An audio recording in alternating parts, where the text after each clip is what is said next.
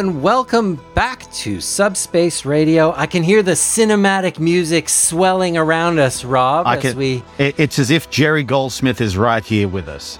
I know, it's uncanny. It's like it sounds like his music, but it's not quite exactly his music. Yeah, you know what I mean? Yes, yeah, I actually surprisingly do. It's sort of like the guy who came in and took the score in the second Harry Potter film, but it wasn't actually John Williams' score.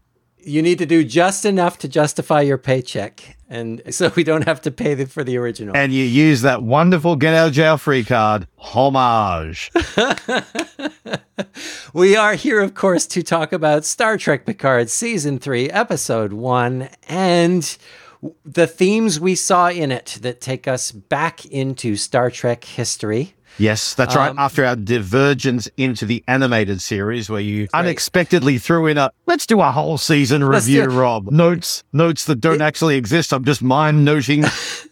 If Rob sounded unprepared in that last episode, that was entirely my fault because I threw him a huge curveball. But look, if you can't go into a podcast unprepared, what's the point of doing a podcast anyway? I hear you're an improviser, Rob. Yes. Yeah. And I proved that probably I'm a little bit rusty after last. But I'm prepared and ready to get back into our old school format, talk about the episode, break it off into the wider world and see how I can compare it and bring it back to Deep Space Nine. That's the familiar ground. Welcome back and welcome to 2023. Or welcome to the 25th century, as it were. Exactly. Oh, well done. Before we talk about this specific episode, and I am dying to, let's first talk about Star Trek Picard to this point. And I know you recently, Rob, you mainlined that series to get prepared for season 3. What trajectory were you on as you entered the atmosphere for Star Trek Picard season 3? Look, I hate being one of those people who align with this vocal minority that seem to have besmirched all fandom, but I'm hovering around them, but I'm not completely invested in them. So it's sort of like I agree with a couple of the ideas, but when they go into their really extreme stuff, I go, that's not what I signed up for. So I, like many other people, were incredibly excited to have Picard back. And as season 1 kind of went along its way, I got more and more upset and sad. I tried my hardest to stay tuned in and go, no, this will be good. It's a common thread I have as a fan in any of the IPs that I follow. I'm the one who's always at the front going, come on, guys, it's okay. This campaign can still survive, even though we've got limbs lost and I'm like the Black Knight going, it's just a flesh wound. But by the end, I just had completely lost interest, so much so that I did not touch season 2 at all. And little echoes and rumors online confirm that for me. But with the invite to do a podcast from Mr. Kevin Yank, he drags me back into this world of having to be up to date. So I devoured all of season 2 in a matter of days during my summer holiday break over here in Australia. And look, there was some really good stuff in there. There's some nice points and moments, but overall I got to the end and I went, what is happening here? Why?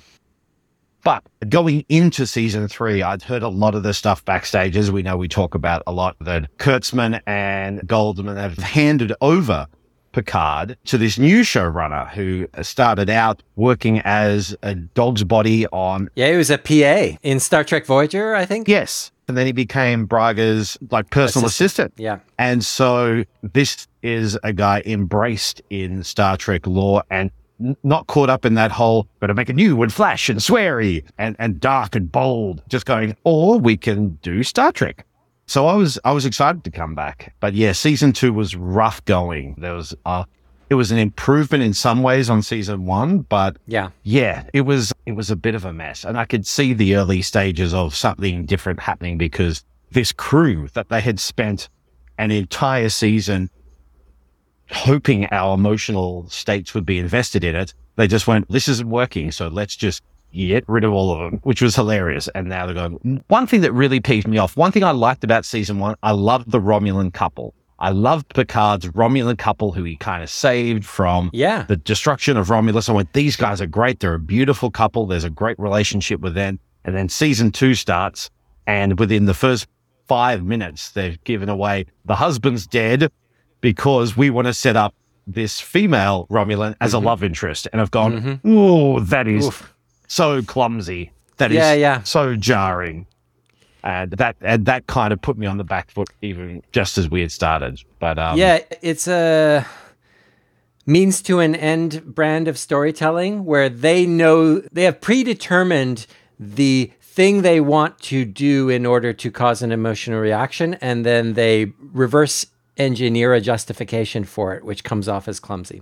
It was very much a case of, we want this to happen, so everything we're switching everything. Also, the story was quite light in some ways and had that whole traveling back in time, jovial type approach. But the pacing of both of those seasons is super weird. Yes. There are moments where the pacing is right on point and it's firing on all cylinders. And you're like, that is the best episode of this season. Yeah. But it's a transition point between going too slowly to going too quickly, or going too quickly to going too slowly. You get a taste on the way through of what a satisfying pace would be, but they don't let you get comfortable because they're about to overcorrect in the other direction. Both seasons have that problem. You're going through a drive-through and they're like throwing ice cream at you and you go, oh, that's cool. But yeah, it was, and plus there was a different form of darkness. Season 1, there was incredibly dark, brutal, almost defiantly snubbing noses at Star Trek hardcore fans going, we're just killing off these characters that we brought back that you had invested stuff in, but they're just minor characters. Who cares? And bringing this whole subplot about Picard's mom and her mental health issues and her ultimate suicide was incredibly dark and incredibly clumsily handled. It's incredibly important issue and a delicate issue that needs to be explored. If you go there, you owe a satisfying story and a satisfying resolution. So my problem is not that they went there. No. My problem is that when they got there, it wasn't in service of anything revelatory or deep or satisfying. No, it was really quite insulting and really quite, maybe I'm overstating it a bit, but a little bit damaging to treat it in such a way. So low expectations, I guess, is how we can sum up your... My interest was piqued when I went, oh, okay, so they're coming back. Oh, no. Yeah. They're all coming back. And much like it was a gag on some show when they were talking about the Jackson 5 coming back and someone said, what, even Tito? And they're going, what, even LeVar? They got LeVar back? They got LeVar. Wow. And he got his daughter in there. That's probably the reason why he probably went, nepotism is strong in the 25th century. But yes, my interest was piqued. And when I heard the old hands, the old regime has handed it over to new blood, that got me quite excited. How about you? Quite similar, like... Cautiously optimistic, I think, is not quite right. You know the old saying, fool me once, shame on you. Fool me twice, shame on me. This was a fool me 3 times season. Yeah. So you went into season 2, after season 1, you went into season 2 going, no, this could be all right. Season 2 had an incredibly strong start, which is what has me, even today, after what I think we are about to agree is a great start to a season of Star Trek. I am still nevertheless bruised from the disappointment of the high highs at the start of season 2 of Picard and then where all of that ended up. It's not a sprint, it's a marathon, okay, guys? In storytelling, beginnings are easy, endings are so hard. Making that all amount to something that feels like an earned ending that leaves them changed in a way that was worth the audience's time to show up and watch, that is the hard part of storytelling. And neither of the first 2 seasons of Picard nailed that. I think the jury is out on whether they will do that in season 3. Do they have a stronger start under their feet here? I think so. Do they know in advance where they're going? And is that going to be worthwhile? I hope so. The reunion, as it were, is both worrying to me and encouraging to me. Like, hopefully all of these stars saw in their parts in the story a worthwhile story to be told. And this is what we're hearing in the interviews and the press junkets as the writers met with each of them individually and asked, where would you like to see your character at the start of the season? What arc would you like to see them go on that we have not seen before from them? How are they different all these years down the line from when we last saw them in Nemesis? Those questions The actors are telling us were answered not just to their satisfaction, but to their delight, and they are feeling like they're getting to do deeper, more meaningful stories for their characters.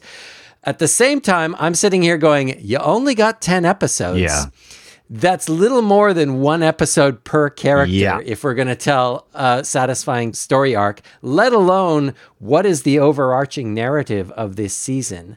I am a little worried of just how many masters they are needing to serve with this story. And if they pull it off, it will be amazing. Yes. But I am trying not to get my hopes up because I've been burned twice before. So what you're saying is if the animated series had done exactly what Picard Season 3 had done, maybe those 2 seasons might have worked out differently. If Roddenberry met with every single cast member and found out... It still wouldn't have been a good Saturday morning cartoon, Rob. It's a Saturday morning cartoon. Let's talk about high-level impressions of this episode. I'll go first. Go for it. The degree to which this is a love letter to cinematic Star Trek in a television format, like that is the headline here, is they are not making a season of TV Star Trek as we have learned to know it and in some cases love it. This is a 10-part Star Trek movie. And that's what they've been pushing a lot, haven't they? That's what they've been pushing a lot, and it's there on the screen. Like, it's not just hype.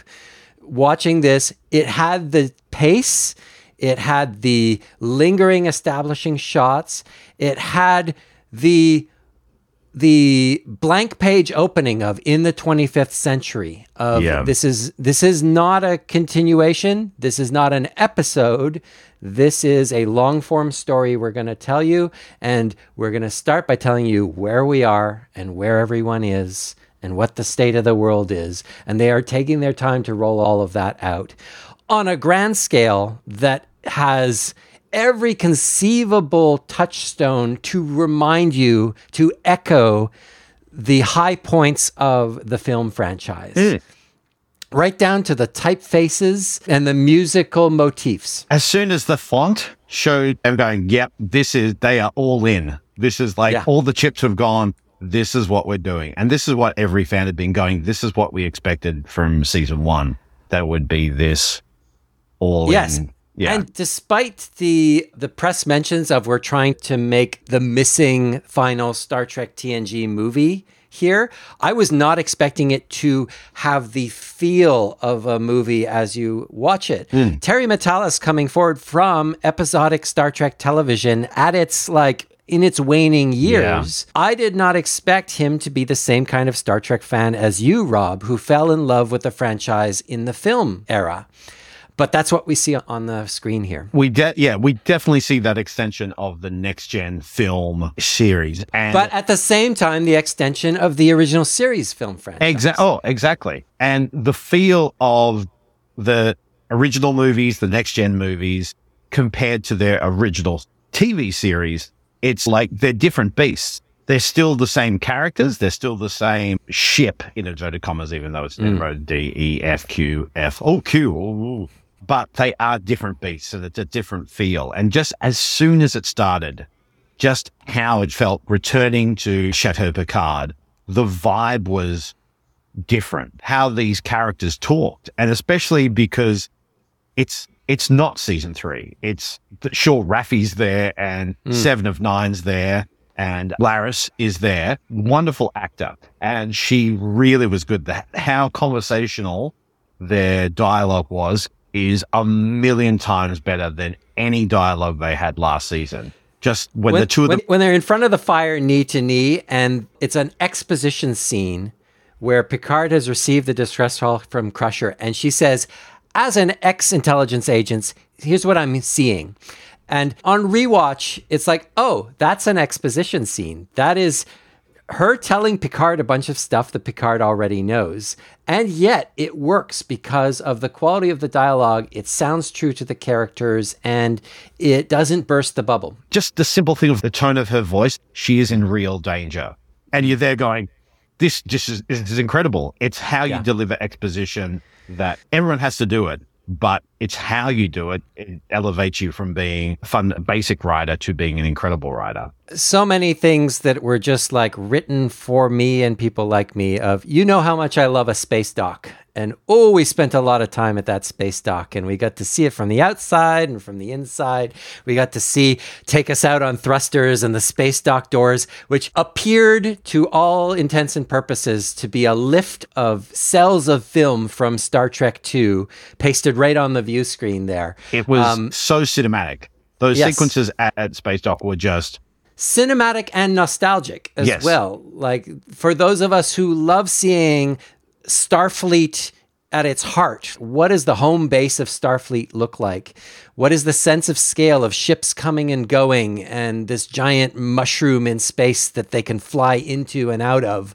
That revisiting that sense of scale, let alone the production value that tells you this is, every pixel is sweated to the nth detail. It was all there. But no inclusion of that cliche thing of having a scene with top brass, or having that scene, that reference of all the admirals around and stuff like that. It was just from Chateau to Dingy Bar to heading to Titan. It's just this incredible set. It felt like it was all there, but you didn't have all the admirals going, you can't go there, Picard. You can't do this, Riker. It was just a case of, it was represented by the place as opposed to the people and the gimmicks. That scene was replaced with the dining table scene with Captain Shaw, which is a hell of a scene. Incredible scene. Yeah, just from that point on, within 5 minutes, they had more understanding of the character of Laris than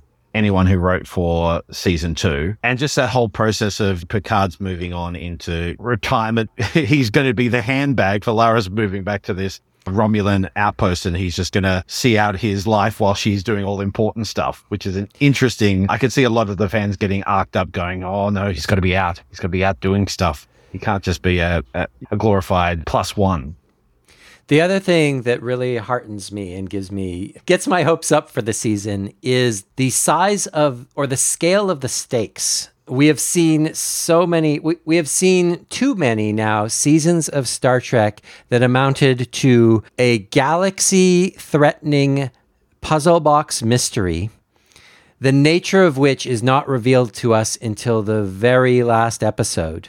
Mm-hmm. And it's like, surprise, it's metal snakes coming out of a hole in space. That was what was behind this all along. And you better shoot those metal snakes real quick or the galaxy will end. Like, ultimately, that was the story of season 1 of Star Trek Picard. Yeah. And I am heartened that there is no, at least not yet, prove me wrong next week, Picard, sure. But at least setting the table here, all of the mysteries and all of the stakes are personal ones. Yeah. They are stories about an individual character that we care about in jeopardy and their friends breaking regulations to fly to their rescue.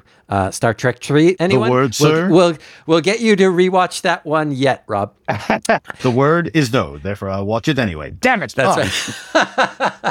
The quote fooled me in the end. But other little mysteries, like Riker's mentioned that Troy and Kestra will appreciate the time away from him. Awkward pause.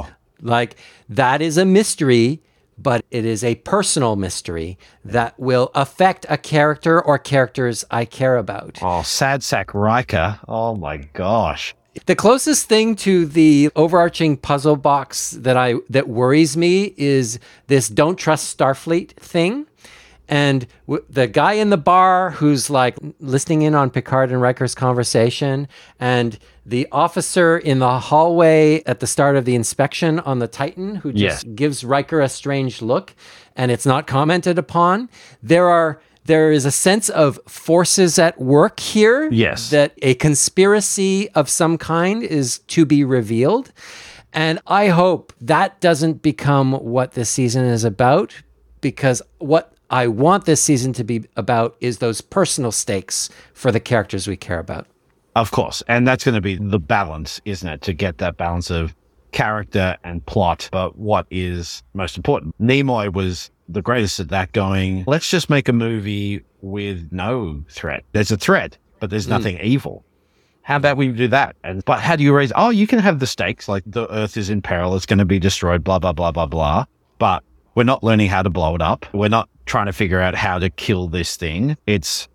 Let's focus on the characters in this situation and how they respond to this life-threatening situation. So it's finding that balance. And if the showrunner is steeped in as much of Star Trek film lore as I am, then he should be able to lean into that, going, it can take a step back, that threat, and focus more on how that threat affects the characters. And if you've got 10 to get through, give them a bit of breathing space.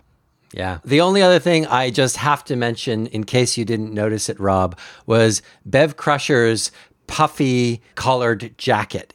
Yes. It has the same puffer jacket thing that the Star Trek 2 and Star Trek 3 away mission jackets had going on. And I was like, that is a really puffy collar. And I know, and I love it. I love it on you, Bev. I love the quips and the dialogue between Riker and Picard. And that felt more like cinema, Riker and Picard, than when the TV series they had time to break down an idea and collaborate and let's discuss this. Where in the movies you go, quib, quib, quib, quib, quib, quib. I didn't believe Raffi was using at all of them. They're going, no. I'm not sure I quite believe that she and Seven have even broken up, because she exposited that fact in the very same breath as everything else that was a part of her cover. Yeah. Now, I don't know what kind of long distance relationship they could be having, with Seven clearly like very much on her own as first officer of the Titan now. It does indeed seem that they are broken up, but there's a little crack open in my imagination for the fact that she was just lying there. Look, Seven can do so much better. Come on. Raffi's okay. No, Raffi's annoying. Yeah, I won't disagree. Yeah. She is annoying in a useful storytelling component sort of way. And that's what they've really delegated her to. They've just gone, you are just going to be the provider of plot. There you go. You are going to. That was a nice effect, though, with the Academy being like transport and like the Earth coming out underneath it and just dropping out and then opening up, and that was horrifying and beautifully realized. I don't know how I would feel as Rachel Garrett knowing that I was being memorialized by a bright red statue. Like, I'm not sure. Apart from satisfying the criteria of a red lady, which could have been rewritten into something more aesthetically pleasing. Who has red statues? Who has red statues anywhere, even in the future? I don't get it. When it toppled into the water, I thought, good riddance. Get rid of it. Rachel Garrett deserves so much better. Garrett, you deserve so much better. Get a gold one Miles O'Brien has somewhere. Yeah. But yeah, the quibs and the back and forth with Riker and Picard was just exquisite. That relationship between Seven and Picard, that was pretty much only earned through last season. Yeah. It was good to see carried on, and that was hard work to go, oh, remember, this was established last season and is earned. And I think Shaw is too mustache twirling to be bad. I think he's just a dick. I don't think he's a part of the conspiracy.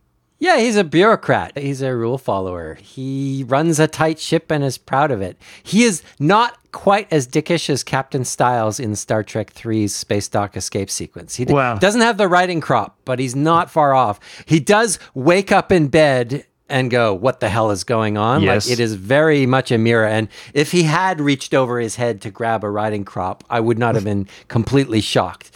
But yeah, the lovely thing about Shaw's characterization is it walks that line perfectly, where you can say, you know what, given available information, I am actually on your side. But why do you have to be such a dick about it? You don't have to be a dick about it. And that's actually LeVar Burton's daughter. Yes. No. No? Sydney LaForge, who we meet in this episode, is an actress who is not related to LeVar Burton. Right. We are yet to see Geordi's other daughter, who is played by his daughter in real life. Right. Okay. So his daughter is playing his daughter, but not that daughter. Not that daughter. We will see two daughters of Geordi LaForge this season. Well, after all we've talked about in previous episode about Geordi being such an awkward man when it comes to... He's a late bloomer. He is. Bloomer. He can see clearly now. So there we go. That's more stuff to look forward to. But yeah, we've only had one classic. They can't do... There's going to have to be some doubling up soon. There will. Yeah. So yeah, that has... So we enjoyed it, but we've been burnt before. And Picard season 3 has to realize it's a marathon, not just a sprint. That's right. Yeah. We'll wait and see what happens. But this has inspired us to go back into the recesses of Star Trek. Oh, I miss doing this, Kevin. Oh. And our main topic for this week is Star-crossed lovers. Yes. And in the world of televised genre, it's a common thing. If you start a romance in a sci-fi or genre-based show, it's probably not going to go well. There's not many relationships that go the distance in genre-based There's no drama in stable relationships. It's like Lois and Clark. It was ruined as soon as Terry Hatcher and Dean Cain got together, and then Terry X-Files. X-Files. Yeah, come on, seriously. So yeah, we're going to have a look at some of these star-crossed lovers, and I see 3 examples here. There is Picard and Laris, who at the start of this, they're like, "Okay, sorry, we have a story to tell here. We need to pull you apart." At the start, they seem in a better place than we've ever seen them before. That's They're very good. They're very settled. They're very much in love. But if Laris just happened to have been in that building that collapsed in front of us, it would not be a complete shock at this point. We know Riker and Troy are in trouble, which, come on, have those two not been through enough by now? Seriously. And Seven and Raffi, like, they got an audio book between seasons that you can go back and listen to called No Man's Land, where by all reports, they are happily together.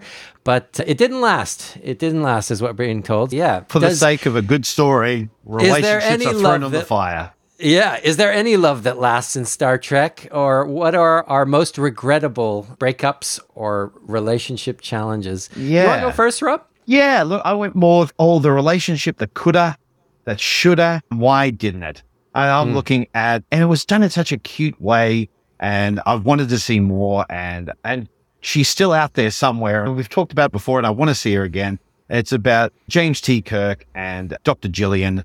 You did that one too? I took it off my list because I thought, oh, come on. They weren't meant for each other, but it was definitely my first thought. Oh, she would have been so good for him. She would have kept him on his toes and he could have doing his traveling and stuff like that, but keep his feet firmly planted on the ground. But she had stuff to do. She couldn't wait around for pretty much a man-child to figure stuff out. She had science, 300 catch-up learnings to do.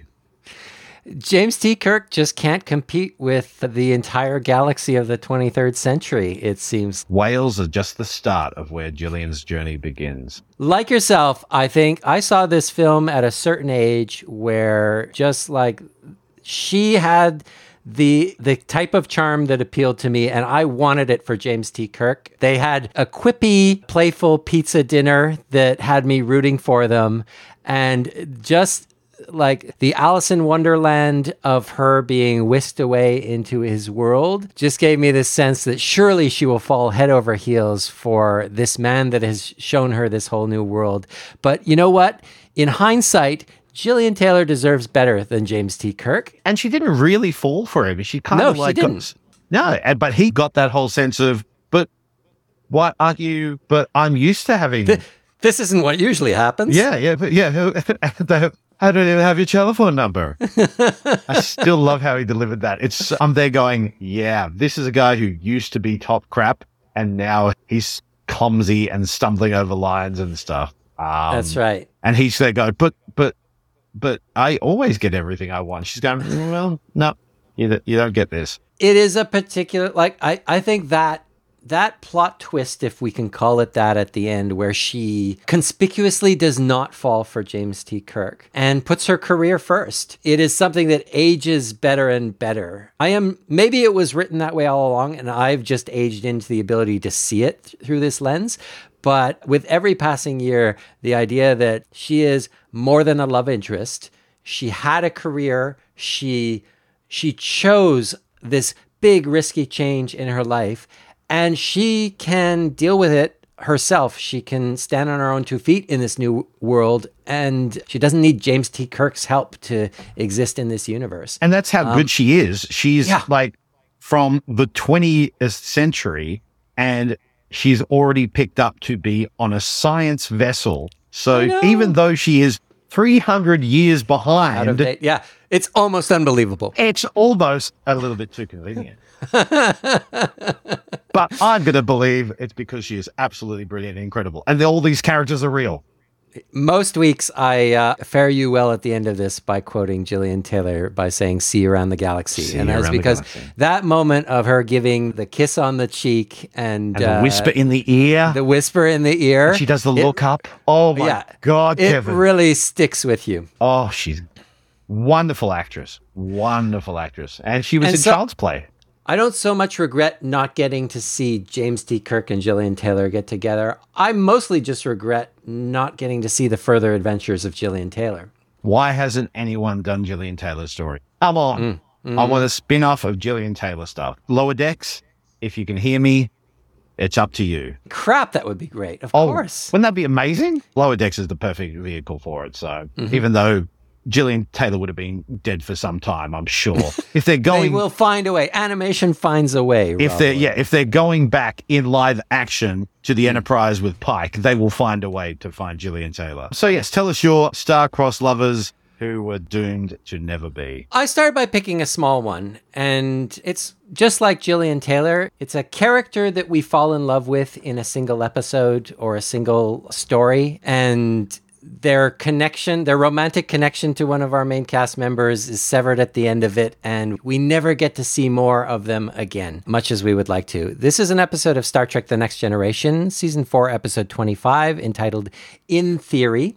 And it is the episode in which Data explores a romance with a crew member, Jenna DeSora, on board the Enterprise.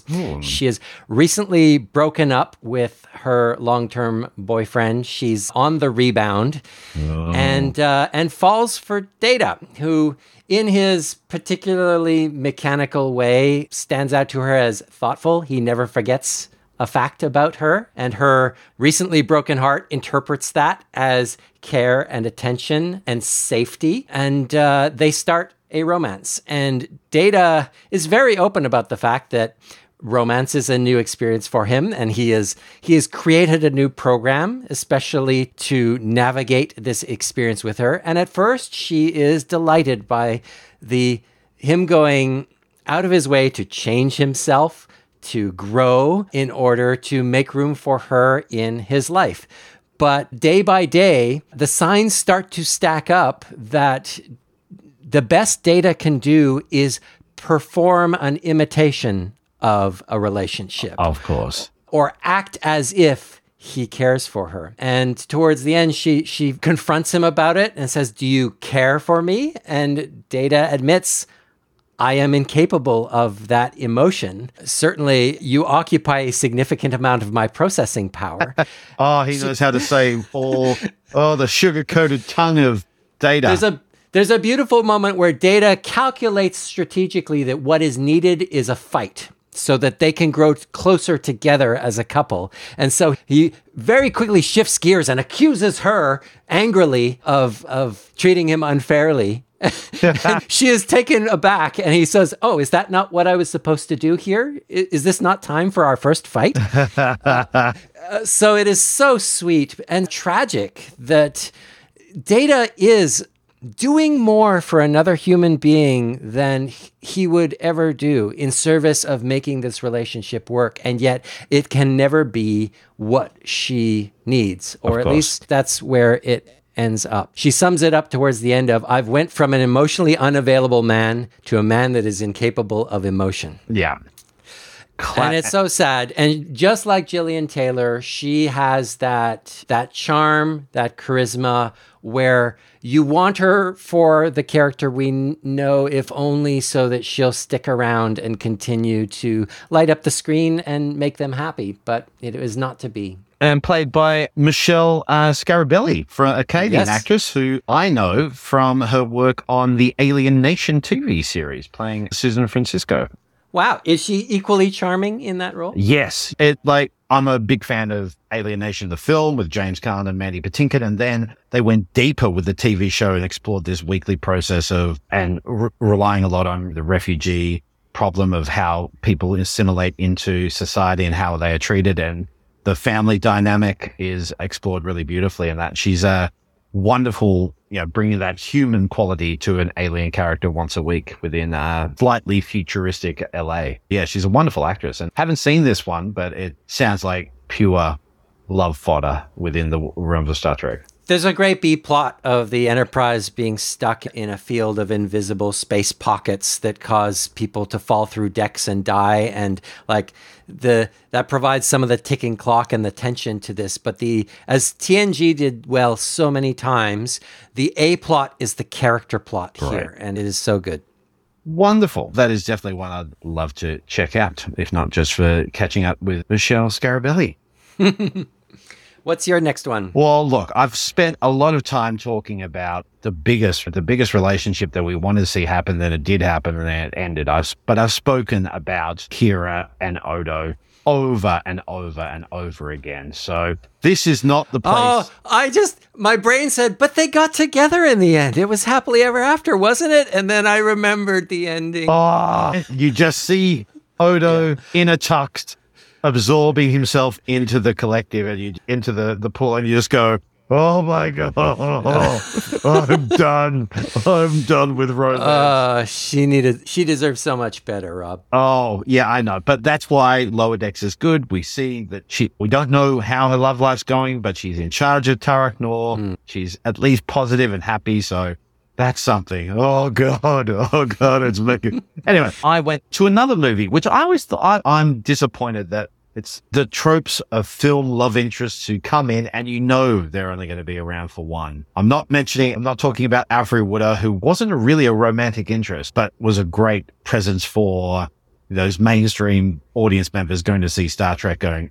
She was the audience surrogate. She was the Alice in Wonderland. Exactly. Anytime we have a reference to literature in Star Trek, I'm a happy man. Hello, Alice. Welcome to Wonderland.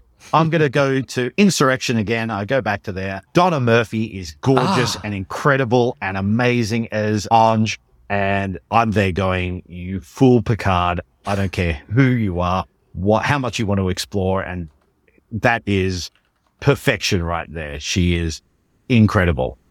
And it was never going to happen. She broadened his mind and slowed down time, literally. And that wasn't enough for Picard. Yeah.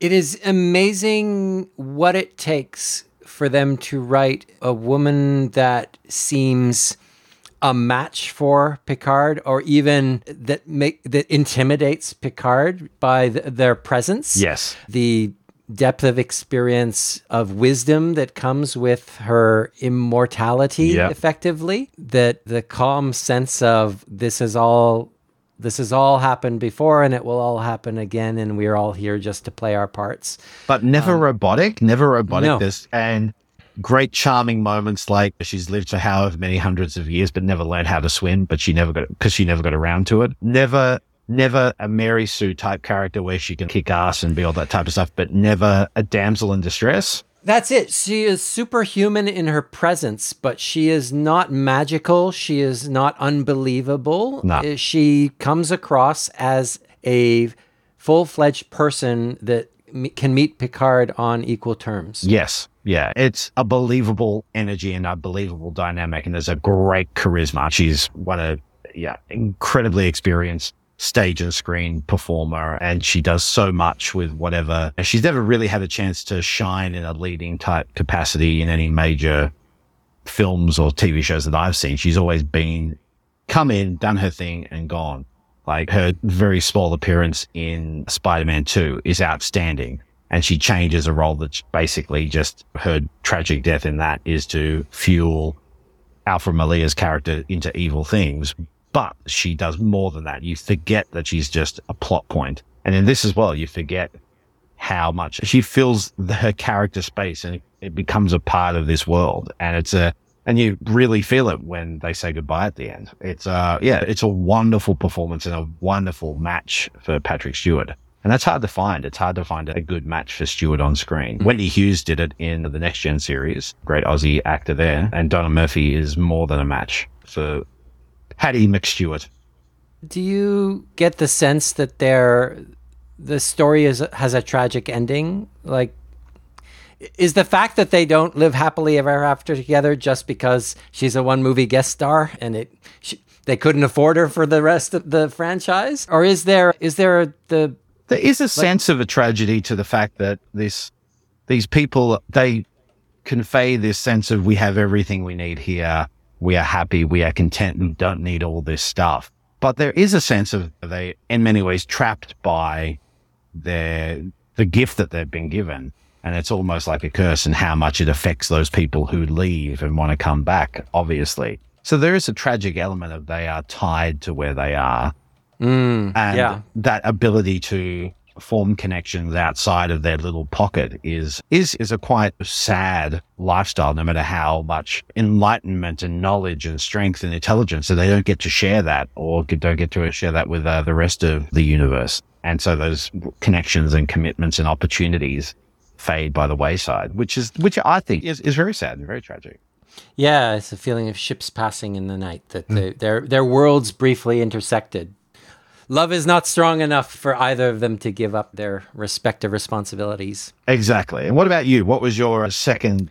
I chose one that I never quite felt myself rooting for them as a couple, but that is because they had everything against them and so poorly served from beginning to end. Yeah. This is from Star Trek Enterprise.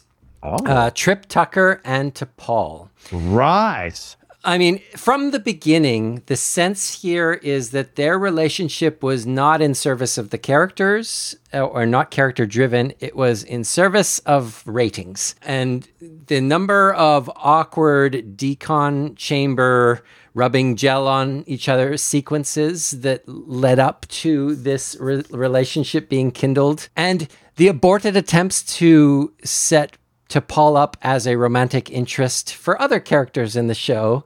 The starting point for this feels somewhat cynical and thin. Yeah. T'Pol had there was a moment, there was an episode or two where T'Pol and Jonathan Archer, the captain and first officer of the first Warp 5 starship in Starfleet, flirted with confessing romantic feelings for each other, and they did that very nice thing where T'Pol said, if in theory there were something there, we of course could never act on it. And they both agreed, oh, of course we could never act on that if that were ever true, which it isn't. It's not. But I'm convinced. That felt to me like the writers walking up to a line and realizing, that'd be too much. We can't cross that line. But what could we cross? How about the chief engineer? That could work.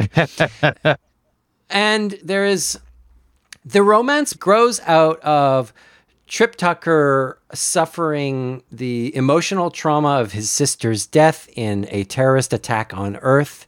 He's going through some stuff, and T'Pol's Vulcan meditation techniques, and it turns out massage techniques, enable him to work through that to a certain extent. And they initially bond in the heat of therapy, as it were.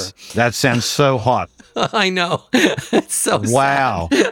Tell you what, could someone put the aircon on it? It's boiling over here. That's sex appeal right there. Yeah, and just as the awkwardness is passing and it seems like we might be ready for something real, like a real emotion to occur on screen here, T'Pol's betrothal to her arranged husband, as happens in Vulcan culture, as we've learned, that comes to the fore, and Trip has to escort her and effectively be her best man at her wedding and give her away at her wedding. And he is, of course, devastated. Of course. And then there is plot twist after plot twist with these two, where they keep getting to that place where you would almost care if they got together, and then it's disrupted by some plot twist.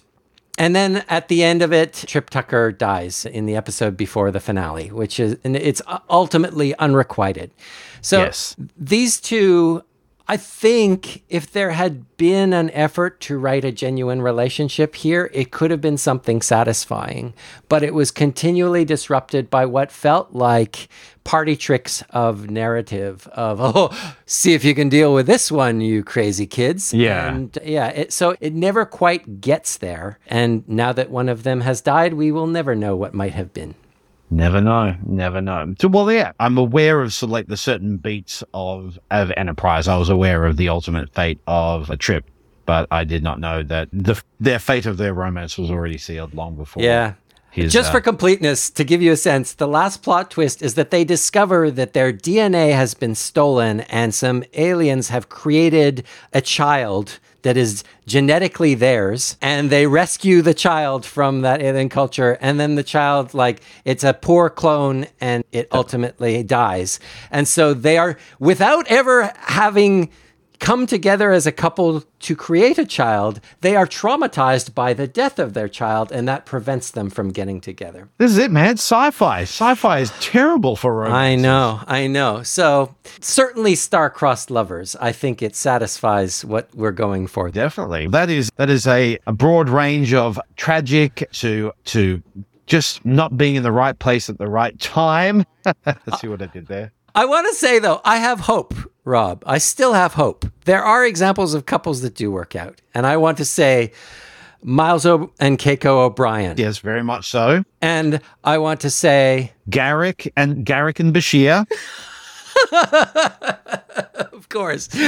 We didn't even talk about Dax and Worf. That was true. Polana Torres and Tom Paris. There we go. But that's kind of a weird one anyway. That's a whole other... It's super weird, it's but super they weird. Get there. And they get there. They get married, they have a baby, they live happily ever after. They do, but it's super weird. Yeah. And I'm going to put it out there, I reckon Troy and... they'll be okay. Troy and Riker are going to be fine. Whatever it is, they can get past it. They're oh my God, what they put them through in season 1 of Picard... I'm sure one of them has been secretly replaced by an alien or something like that, and that'll explain everything. Yeah, it's a whole animated thing. It's like it's a shape-shifting Romulan spy. Easy. So yeah, that's us. That's our return to our regular episode structure. We have episode 2 coming up just a couple of days away. Yes, I can't believe... I can feel my hopes getting too high. But I was about to say, I can't believe we are getting what feels like a new Star Trek movie every week for 10 weeks. Look, I'm glad you didn't say that, because that's peaking yourself at a point far too high for it to... Yeah. But look, we will wait and see. I didn't say they would be good movies. I didn't say they would all be good. Look, it's either going to be Nemesis or it's going to be First Contact, or, we've got a 5th canon now, but it's going to be 10 hours long. So look, we wait and see, and we'll take it in week to week. You'll be joining us every week. Kevin will be here. I'll be here. We'll connect it to a broader issue. That's the way we do things here at Subspace Radio. And keep watching. And until next week, Kevin. See you around the galaxy.